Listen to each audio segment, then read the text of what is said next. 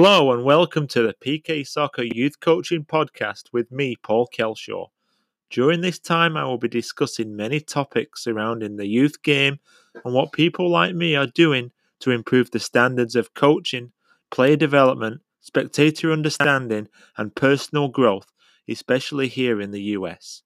I will be giving my opinion as well as talking to friends, colleagues, past and present, who have had a positive impact on my own personal coaching development, but whom I also believe are having a positive impact in the game today. This week, I'm discussing the importance of timekeeping. As a youth soccer coach, I'm always conscious of time. I make sure I'm the first at practice and games, and I'm always the last to leave. I make sure I'm at the field at least 10 to 15 minutes early for practice. I leave my house on time to account for the Long Island traffic. Anyone who travels on the New York parkways or expressways knows what I'm talking about. I like to get to practice early so I can set up the goals, cones for a planned practice. On game day, I will be there to inspect the pitch and be ready to warm up the players. On game day, I like to be at the field 30 to 45 minutes before kickoff. I make sure my practices start on time. It doesn't matter how many kids are present, we start. I now set up arrival activities, juggling, short passing, 1v1s, or small-sided games. The introduction of the USSF play practice play model now encourages coaches like myself of young players to start practice with a small-sided game. It encourages kids to be on time or even early to practice, and those that aren't feel like they are missing out on the fun. There can be unforeseen circumstances when you are late for a practice or game. Coaches who coach multiple teams for different clubs and age groups will have been through this and understand. There is also the matter of school, family, or car problems that we inevitably run into as soccer coaches. Plan ahead. A simple phone call or text can save you a lot of time and a lot of headaches in this situation. If you know a fellow coach is running late and you share a field or work for the same club, help them out and make sure their warm-up starts on time. Do it for the kids. Don't try to sabotage a practice trying to get one up on a coach or trying to throw a coach under the bus. I can't tell you the amount of times I've seen teams fooling around, wasting time because their session didn't start on time.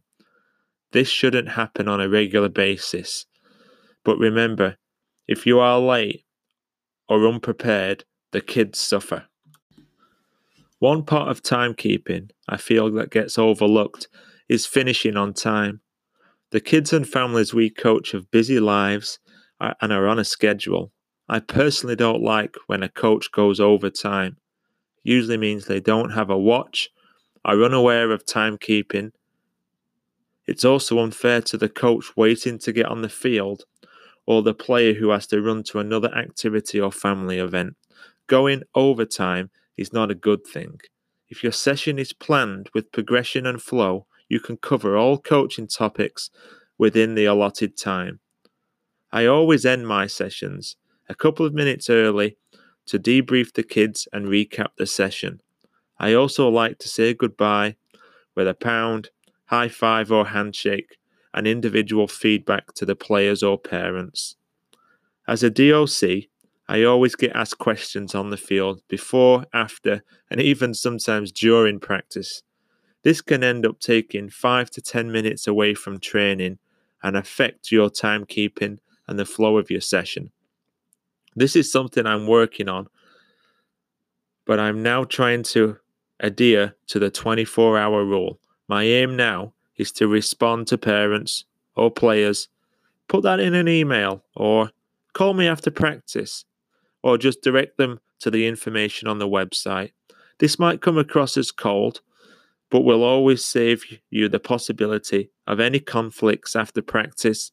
It will also make sure that your practices start and finish on time. You also need to be aware of the time killers. The coach who starts 15 minutes late, ends 5 minutes early, sends the team on a lap or a long water or bathroom break. Red flag time fillers are a sign of poor timekeeping. It used to frustrate me when kids were late for practice. Now, with arrival activities or small-sided games, it relieves some of that frustration. I am typically dealing with young kids, some who have no concept of time or punctuality, or the consequences of being late.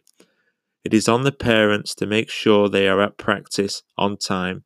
With the increase of multi-sport athletes, homework, and school or religious activities, it's inevitable that kids will be late or absent from practice on occasion. This is something I've learnt to understand and realise I can't control, only potentially influence. You can influence punctuality by starting on time with arrival activities and having a planned session. I do feel it's unacceptable if a child is late or absent without first letting the coach know. I'm surprised the amount of kids that sign up for activities or teams and just don't show up or are notoriously late. If you are going to miss practice or a game, please let the coach know via email, text, or through the popular sports scheduling apps. It helps the coach plan accordingly rather than having to go to plan B or even C. If you are late to practice or a game, run. Don't just stroll up to the practice. Nothing affects team morale more than seeing players thinking it's appropriate to stroll in 15-20 minutes late while the rest of the team are working hard. I can't stand when a latecomer comes up to me and says, "I just got here. What are we doing?" This is a pet peeve of mine. If running late, encourage your children to run to practice. Approach the coach and just reply, "Coach, I'm sorry I'm late." It takes zero talent to be on time. Here are some tips. Wear a watch or stopwatch. It looks a lot more professional than checking your phone every 10 minutes.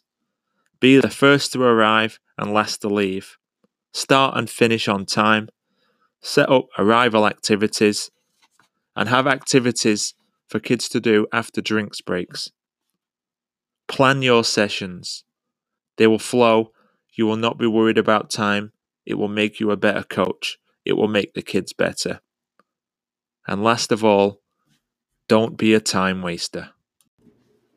Thank you for listening to the PK Soccer Podcast.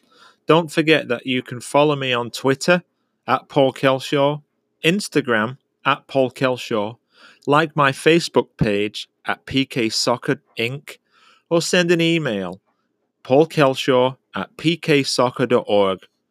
I would also be grateful if you could give the podcast a review and a rating and share with your fellow coaches and friends. Thanks for listening. Goodbye.